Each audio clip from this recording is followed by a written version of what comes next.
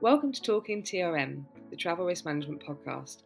I'm Beck Stedman and I'm an independent consultant specialising in ISO 31030.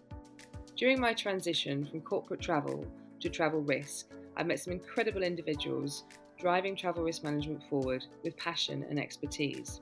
On this podcast, I'm going to chat with them about their stories and hopefully inspire our listeners to start their own travel risk management journey.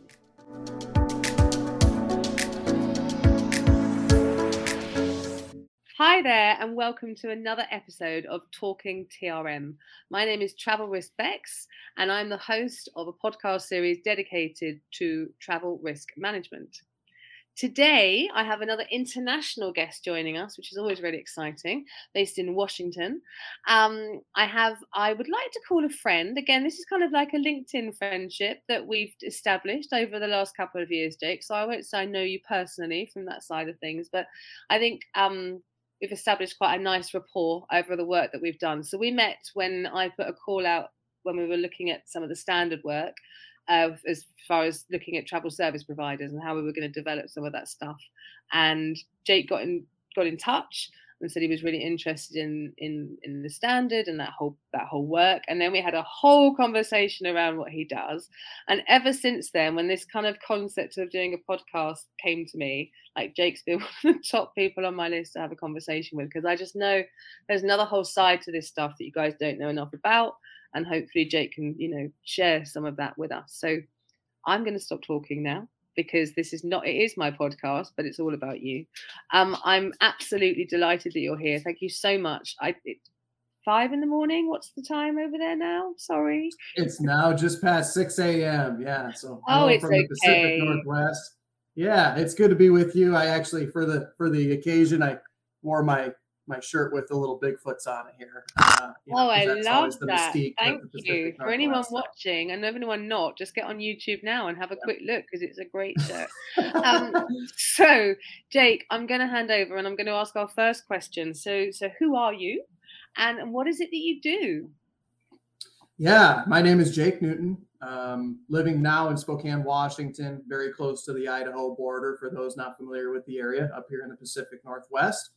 But I started my career back in 2009 in the United States Air Force. And that brought me from New York State, where I was born. It's a very small town called Lowville, New York. And Air Force basic training is down in Texas. So went there, and that was my first entree into adulthood, if you will. And I had the opportunity to try out for a career field known as SERE, Survival, Evasion, Resistance, and Escape. And then I became a SERE specialist. It's a pipeline. You have to make it. It's an attrition program. And I was one of the ones either dumb enough or just able to withstand long enough to be able to make it through and join the career field. But effectively, what I had the opportunity to do when I was in the Air Force was, for all intents and purposes, travel risk management for those in the United States military. And I'm happy to dive into that more, but did that for several years. I was medically discharged actually in 2014. The rigors of the job took its toll on my body.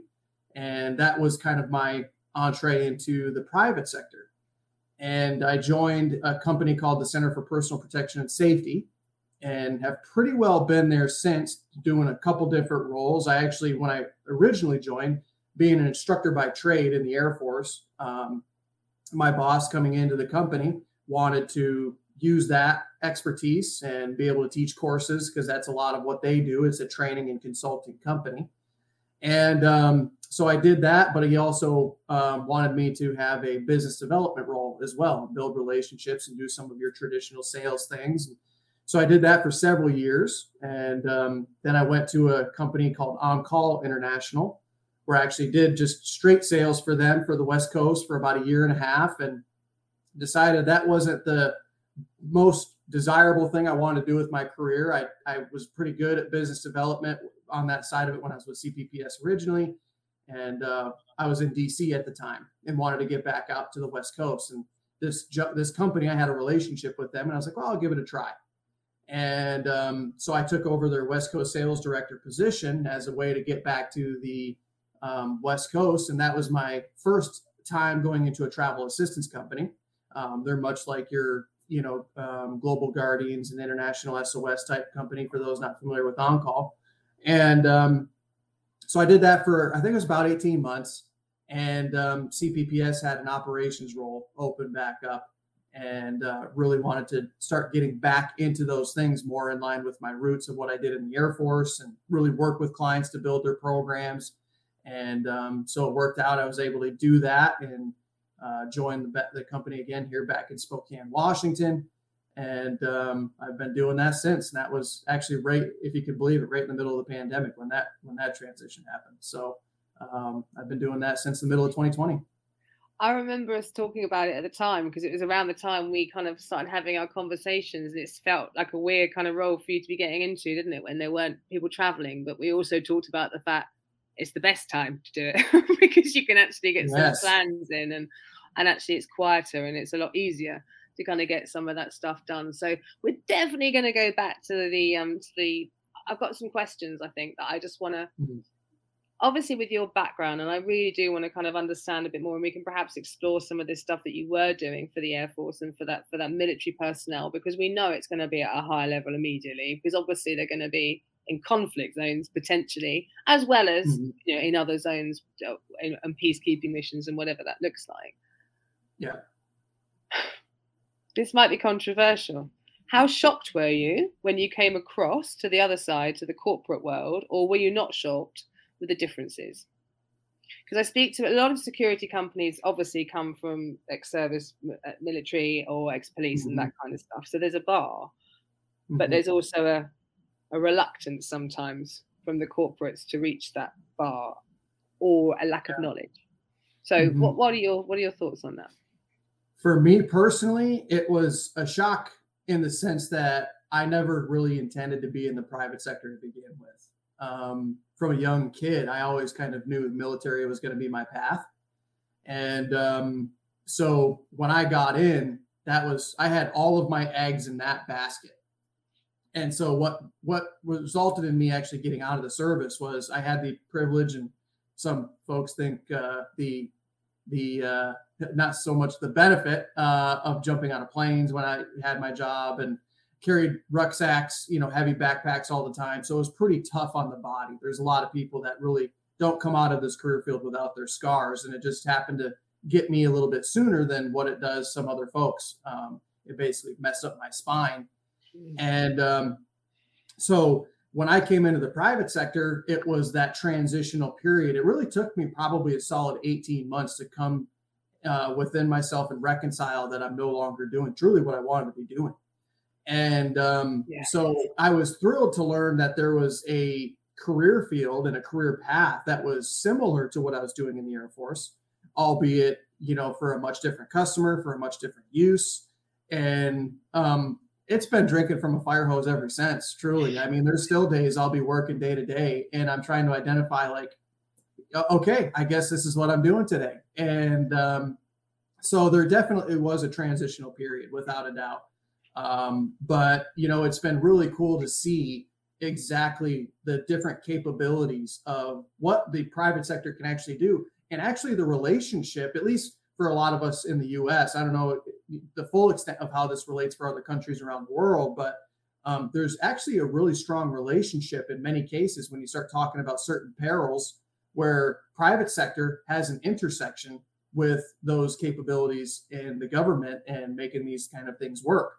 Getting U.S. nationals back home and these sorts of things. And so the really cool thing is I have all of that expertise of what this looks like from the government side. So when I'm talking to my private sector clients, I can really leverage that and say, here's where all of this comes together. And that's really cool. A perfect example of this is when we had the Ukraine conflict develop and begin.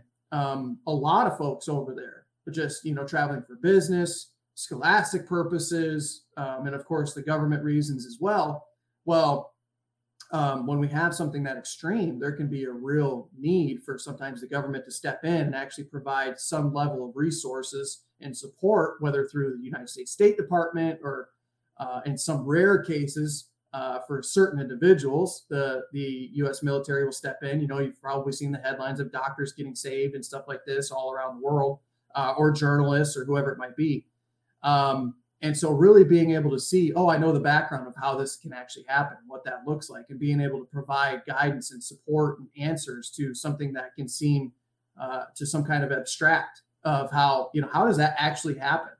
And so short answer long, I guess, it was really nice to be able to relate all of those experiences to what I'm now doing in the private sector. But there was no doubt a transitional period going through all of that. I bet there was. And it's really interesting to hear that. And I think it's quite reassuring to hear that there is this kind of convergence that can kind of come together. And I think the insight that you bring, certainly for the companies that you're working with, and lucky them, is this idea that you do understand. Because I think the problem we've got at the corporate level at the moment, certainly for those clients that are getting new to this and haven't completely, is it just feels like it's a whole set of policies, and we just kind of write things down, and as long as we've got all of that done, then we're kind of okay. But there isn't, is there? There's this whole operational piece, and I think, again, if we, I don't know, so take there's an evacuation, for example, we shout these words around, and what's your policy on evacuations, but actually what it means to do that, and actually what's going to happen as far as from a so whether you've experienced it yourself when you were in the military, or you understand how that works. And that, I think that's a massive insight, because that's the important bit. We talk a lot about training or rehearsals or putting your travelers into situations, because we're going to read it and we're going to forget it, right? We're just seeing information all of the time. Unless it's kind of trained in you in some way, you're not going to know how to react. Just because you've got it written on a policy, it's not going to mean anything. And I think that's some of the stuff I think that you bring to the table as well, which I think with lived experience, which you've got, makes a massive difference when you're talking to clients, and I'm sure they benefit. So let's dig into your why, Jake. I hear you, and I understand that this was all, your dream was always to go in that direction. To just tell us kind of where this drive still remains, because it isn't the easiest of worlds to be in. People will argue it's maybe a little easier post-COVID. I don't completely agree that it is, and the world is definitely, it feels like it's imploding a little at the moment. Like things seem to be getting worse rather than better. Yet there's still this kind of disinterest sort of from the corporate sector. There's a part interest, there's a part not interest. So what is it that drives you in this space? I think the ability to, and it sounds cliche, but help people in the circumstances where they're potentially having some of the worst time in their life, and truly being able to have, whether it's a program in place, or I really love what you just said a moment ago in terms of it really comes down to, in many cases, the training. Training is very near and dear to my heart, because it has so much to do about the individual traveler. And that was one of the biggest perspectives I learned when I was in the military, is just by the design of how they have this program set up. In the military, we don't call it travel risk management, we call it personnel recovery. And so if you just think about that concept, it's all about recovering the individual. But who has one of the largest roles in that? It is that individual that is out there exposed to the elements, exposed to the environment. And so I really love the ability to be a part of a mission where I'm helping people find answers to something that might be one of the most significant stressors they might actually face in their lifetime. And so I don't know where that came from. It's really kind of strange. I knew growing up, that's kind of just the path I was on. My dad would tell me, he was like, I don't remember this, but he would share with me throughout the last several years now doing what I do. And he said, I can remember you as a young kid saying, Dad, when I grow up, I'm going to rescue people. And just so bizarre, like that I actually followed that kind of a career path. And, it followed through from the youngest of ages. And so I guess to some degree, I have to give it to, it's intrinsic within me. But, there's also the real joy I get from being able to be in a position where I can really provide answers to somebody that, has no answers or has no ability to provide them for themselves. I just love that. I think I literally just went, love you, when you said that. That's so cute. And as most people are like, And it could be, that could be a doctor, couldn't it? Or it could be a Mhm. fireman or whatever. There could be lots of different avenues that you could have gone down, but actually Mhm. this is quite specific. And I just love what you're saying about, being able to help people in that moment when they literally need it the most. And ultimately it could be a life-changing moment, right? Of some Mhm. description or another, possibly a life-saving moment. Need help implementing a standard or maintaining a management system? Ascent Risk Management can support you throughout any stage of your project. The expert team delivers impartial consultancy and auditing services across multiple disciplines, including information security, cybersecurity, environmental sustainability, health and safety, quality management, and business improvement. More than just box ticking, their team works in collaboration with yours to build a bespoke management systems that return real business benefits. Find Ascent online at www.ascent1, which is ASSENT1.com. Let's dig into this a bit more, Jake. Let's look at, what is an average day like for you, and what's the sort of stuff that you're doing, and how are you supporting companies? Because I think it's really important for our listeners to hear this side, especially the corporates, just to know all the other stuff that's going on in the background. Yeah, and really what I've done has had its definite evolution in how it's changed since the pandemic. So with the company I'm with now, it's Center for Personal Protection and Safety, which we always say just go with the acronym CPPS because it'll save you about 150 syllables.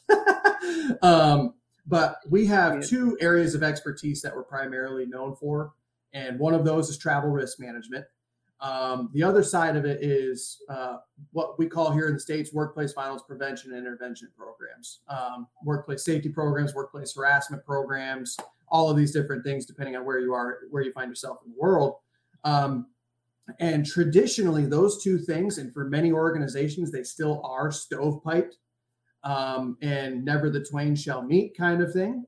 However, there's been a real progression in the space. And actually, I think Bruce McIndoe, you said he was on one of your episodes recently. And he says it really well, but it's really getting into an age of what he calls people risk management.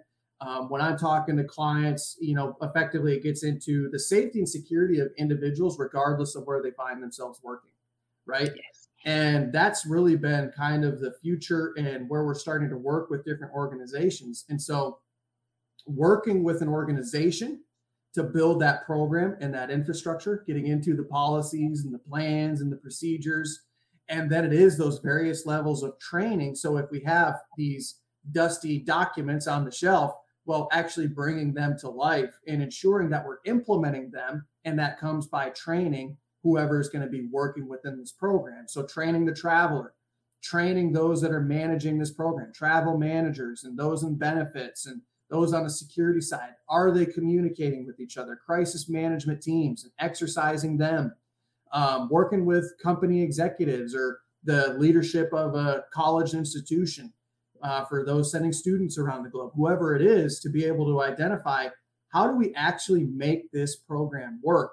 And in the age of, somebody, as long as they have a laptop, they can kind of work wherever they are in the world, so long as the organization allows it. There's a real different paradigm that we need to be looking at with that, because while they might be traveling, well, now they're kind of stationed in another location that we don't generally operate in. And how are we keeping track of this individual and certainly keeping track of them from that safety and security perspective?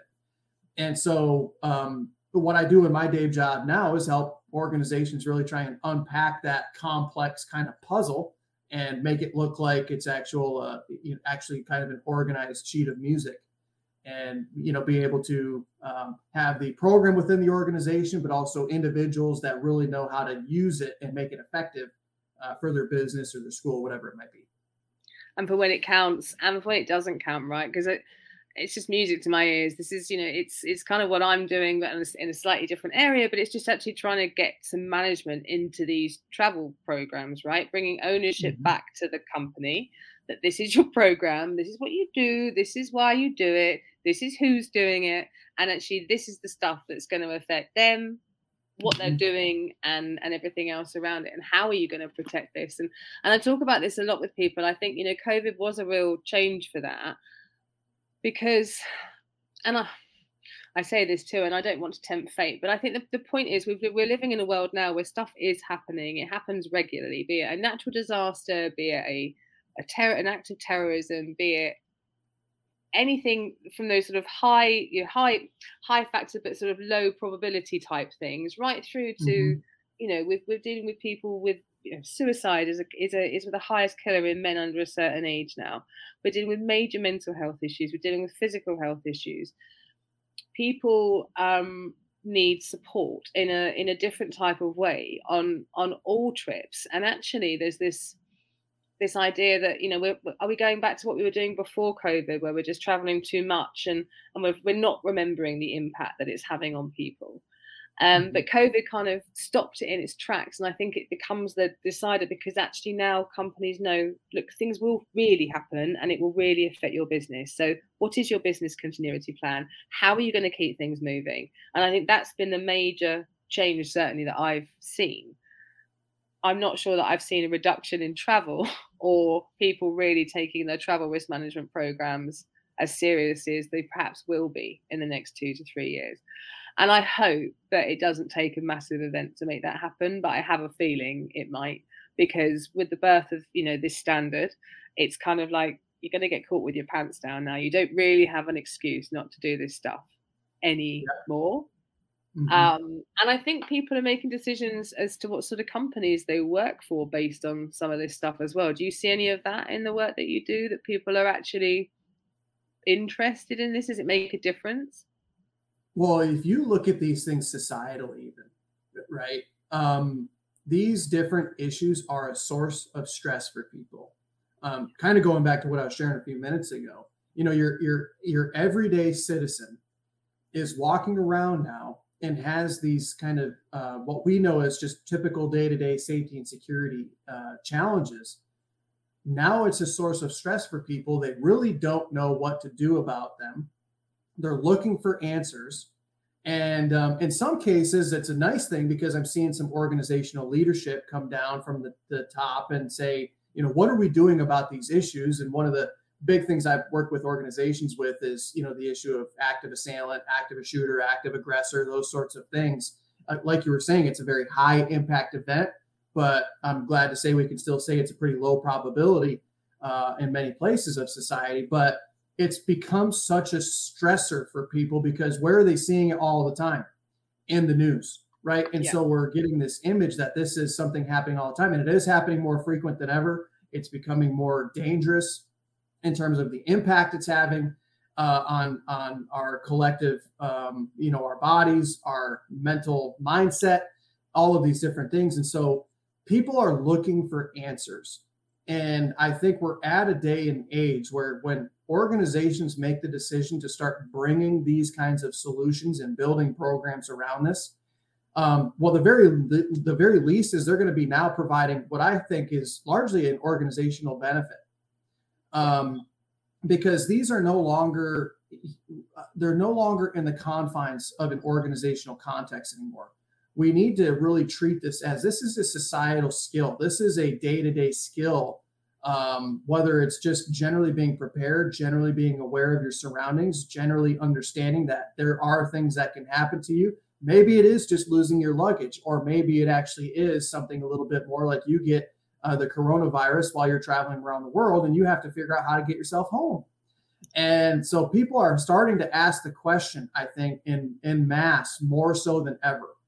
And I think if organizations can really just identify that this is a question that's out there, we can provide the answer. And based on that, I think it's going to be a stress reliever, because people are having this answer now. They have some sort of framework that they can bring this within to.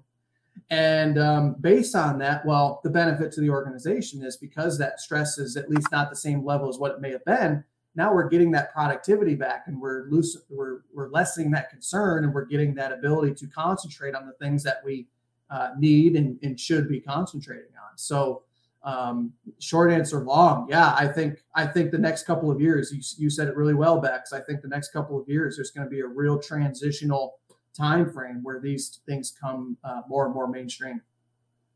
And almost, there'll be that, I guess, like with a lot of these things, it would be led by the larger corporates going down the chain to their smaller suppliers, demanding that these things happen. You're already beginning, as in the same way you see the cybersecurity stuff coming through and you see operational stuff coming through. It's very common already to say, have you got a business continuity a process or policy, and you'll start to see this stuff come through. And I think already, in fact, I think you and I might have even shared something on LinkedIn about this. You're seeing it in job roles as well. There's this real interest for me that's a change, right? That's this travel risk management roles coming up. So not a travel manager, which is questionable. It was very limited as far as risk was concerned. It was much more about sort of contracts and that sort of stuff, really, and negotiating, and probably dealing with a lot of operational issues, to be fair. That's kind of where that sits. And now we're bringing into this kind of risk piece. So have you seen that from your corporates as well? This kind of understanding that it's great to come in to have someone like you come in and consult, but ultimately they need to look after this themselves too. So how are they going to restructure to sort of look at that? I look at sort of committees and putting the right people in. Is that something that you're experiencing as well? Yeah. And, we've actually been busier because of that. It's kind of, with the center, it's actually kind of our business model in terms of equipping organizations to be able to handle this kind of an issue internally. And so we have a lot of these different capabilities and support mechanisms out there, your travel assistance providers, insurance, open source intelligence capabilities, communications platforms, all of these different things. Well, that is an outsourced service. So really working with clients, where our space within this is we'll come and work with clients to really say, okay, these are all great, but how do you use them so it walks, talks, and sounds like your organization and fits your culture, and then giving them some tools to be able to use it internally. And you're exactly right. It does largely come with, let's put a multidisciplinary team together that represents the different functions within the organization.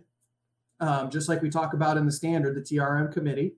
Right. Mm-hmm. Let's put that together, have this multifaceted group of folks that are looking at the different components of the organization. And now it's represented, bringing that communication together, because there's so often times the case that these different capabilities within the organization are siloed. Travel managers are off on their island, security's off on their island. And yeah, they might kind of work together sometimes, but formalizing that relationship, right? And really bringing that together, and then going all the way down to the lowest levels of what does the traveler truly need to do? We can have the best assistance platform in the world. We can have the best insurance policy. We can have the best, whatever it is, put, insert X here on the line. But if the traveler really doesn't recognize exactly how to use these different capabilities and exactly how to engage them, what number to call, what button to push, how to maintain their own safety and security from the moment they have an issue occurred to the moment that they do get this assistance, where do they need to go? How do they need to posture themselves? All of these different things. Well, if we don't engage the traveler at that level, there's a huge, huge gap. And that's where, as we were talking about earlier, that training piece is near and dear to my heart, because again, that traveler is so impactful within this. And in the essence that it's an informational process. If the support mechanisms aren't getting the information that something has gone wrong, we've got a real problem of being able to support those that we're sending around the world. And so being able to set these programs up in a manner where the organization has the capabilities in-house to bring these initiatives forward, and then using these support mechanisms to help them do what they do better is truly what it's all about. So yes, I have absolutely been seeing that pretty regularly. Good. I'm really glad to hear that. It just feels like it's something. It's kind of validation, from my perspective as well. Because sometimes when you're a consultant, you do that on your own. But my mission is always, you've got this stuff, but what you've done is you've kind of solution solved, and that's not necessarily your fault. It's how the suppliers were sold to you, right? They've come in, duty of care solutions, selling la la la la la. We know the problems, but now we've got the problems. All of these suppliers kind of are looking at you, Mr. Customer, to know, or Mrs. Customer, to know what you do and who you are and all that stuff. And that's the bit that's missing, I think, because for 30 years they outsourced the program and they don't know what the program is. They don't have the right data. They don't understand it, or it's so compartmentalized, and actually it just becomes this little T&E line on a spreadsheet at the end of the month. And it's just it's a it's a bind, it's a cost to control, as opposed to the reality of what it is of these people that have experienced stuff. Mm-hmm. Look, I told you we get round really quickly. This happens. So I'm going to just take you on to our final question, which is, and I think you've already given us loads of tips and loads of stuff. But if someone's wanting to get into this space, what is your golden nugget for them as to how they might start doing that? If somebody wants to get into this space, honestly, I wouldn't say it's the most easy thing that can be done, because how we were talking about, this is a pretty niche thing. It's, having not been a part of it on the military side, I don't know that I would have ever found this coming into the private sector. So it really is kind of an interesting question. I would say that, start looking at the travel industry categorically. If we look at it from that perspective, because then you have the airlines, you've got travel management, travel agencies, companies out there. In the scholastic world, you've got study abroad. And so I'd say look at it high level and then drill in based on your area of skill or your passion, whatever is of interest to you, and start, looking into those spaces. Of course, the Google machine is always beneficial in that regard, using some keywords to help find what might be out there. But beyond that, using the various tools available, if you have somebody on LinkedIn, or if you know somebody that is kind of in this world, whether it's from the security perspective or maybe from more traditional travel management, have conversations, reach out. And it can be kind of nerve-wracking for folks sometimes to start a conversation like that, but ask those questions and get that information. And sometimes just by having a conversation, people be like, you know what, I actually know somebody that knows somebody, and I'll make an introduction, and the path starts from there. But it does take effort. There's no shortage of effort on the individual to gather that information, see exactly what's out there, get a lay of the land, and then based on that, start with what you know and start with who you know. And usually that'll lead you down some path anyway. It certainly leads you somewhere, doesn't it? I don't think any of us necessarily. I mean, you did know the kind of career you wanted to have, but you didn't think you'd be where you are now, which is interesting. And I certainly had no idea I would be where I am now with this stuff, although it's just been a deep passion all the way through. I just really like this, and I think going in from the travel side is a really, really good, because the travel side is much more open, and it's a lot easier to get into. A lot of the risk side is security companies. It's ex-military, it's ex-police, so it can feel a little bit more close-knit, and you feel like you need to have some sort of real good experience to be able to actually sort of do that piece. Whereas the travel piece at the moment is kind of, it's all a bit new to us, to be honest with you. So actually just trying to understand that industry and how it works, and then look at the risks. I know for sure, when I first got into this and I started working at a hotel bed bank, and people were telling me, so how are the hotels vetted? And I'm there going, I knew that I could see gaps straight away, and then I've been able to sort of develop the career that I have within this. So I think that's really, really just all really good stuff. Jay, I can't believe we've come to half an hour already. I could do another half an hour just off the bat. Goes by fast. I know, right? There's so much more I want to get into, and maybe we'll do it in our next series of episodes next year, and I'll bring you back for a second one, and we can get into it a little bit more. But good. Thank you so much for joining us today. It's been an absolute thank you, Bex. pleasure to have you. So to everybody, thank you for listening. You've been listening to Talking TRM with Travel Risk Bex. My guest today, Jake Newton. Please do listen to us. We'll have another episode, another couple of weeks. You can subscribe on all the normal channels, and you've got information about my guests and us at the end of all of this. Thank you so much. In the meantime, take care, look after your people, and we'll see you soon. Thank you for listening to today's podcast. Talking TRM is in association with Ascent Risk Management. If you enjoyed listening to today's podcast, please subscribe and make sure to leave a review. If you need any help with implementing an ISO standard such as ISO 31030, or if you have any questions regarding ISO, please reach out to Ascent Risk Management to talk to our expert consultants today. We can be found at www.ascent1.com. We're also on Facebook, LinkedIn, Twitter, and Instagram, and links can be found in the show description. This podcast is a Clemark Studio production and was produced by Jessica Ingalls.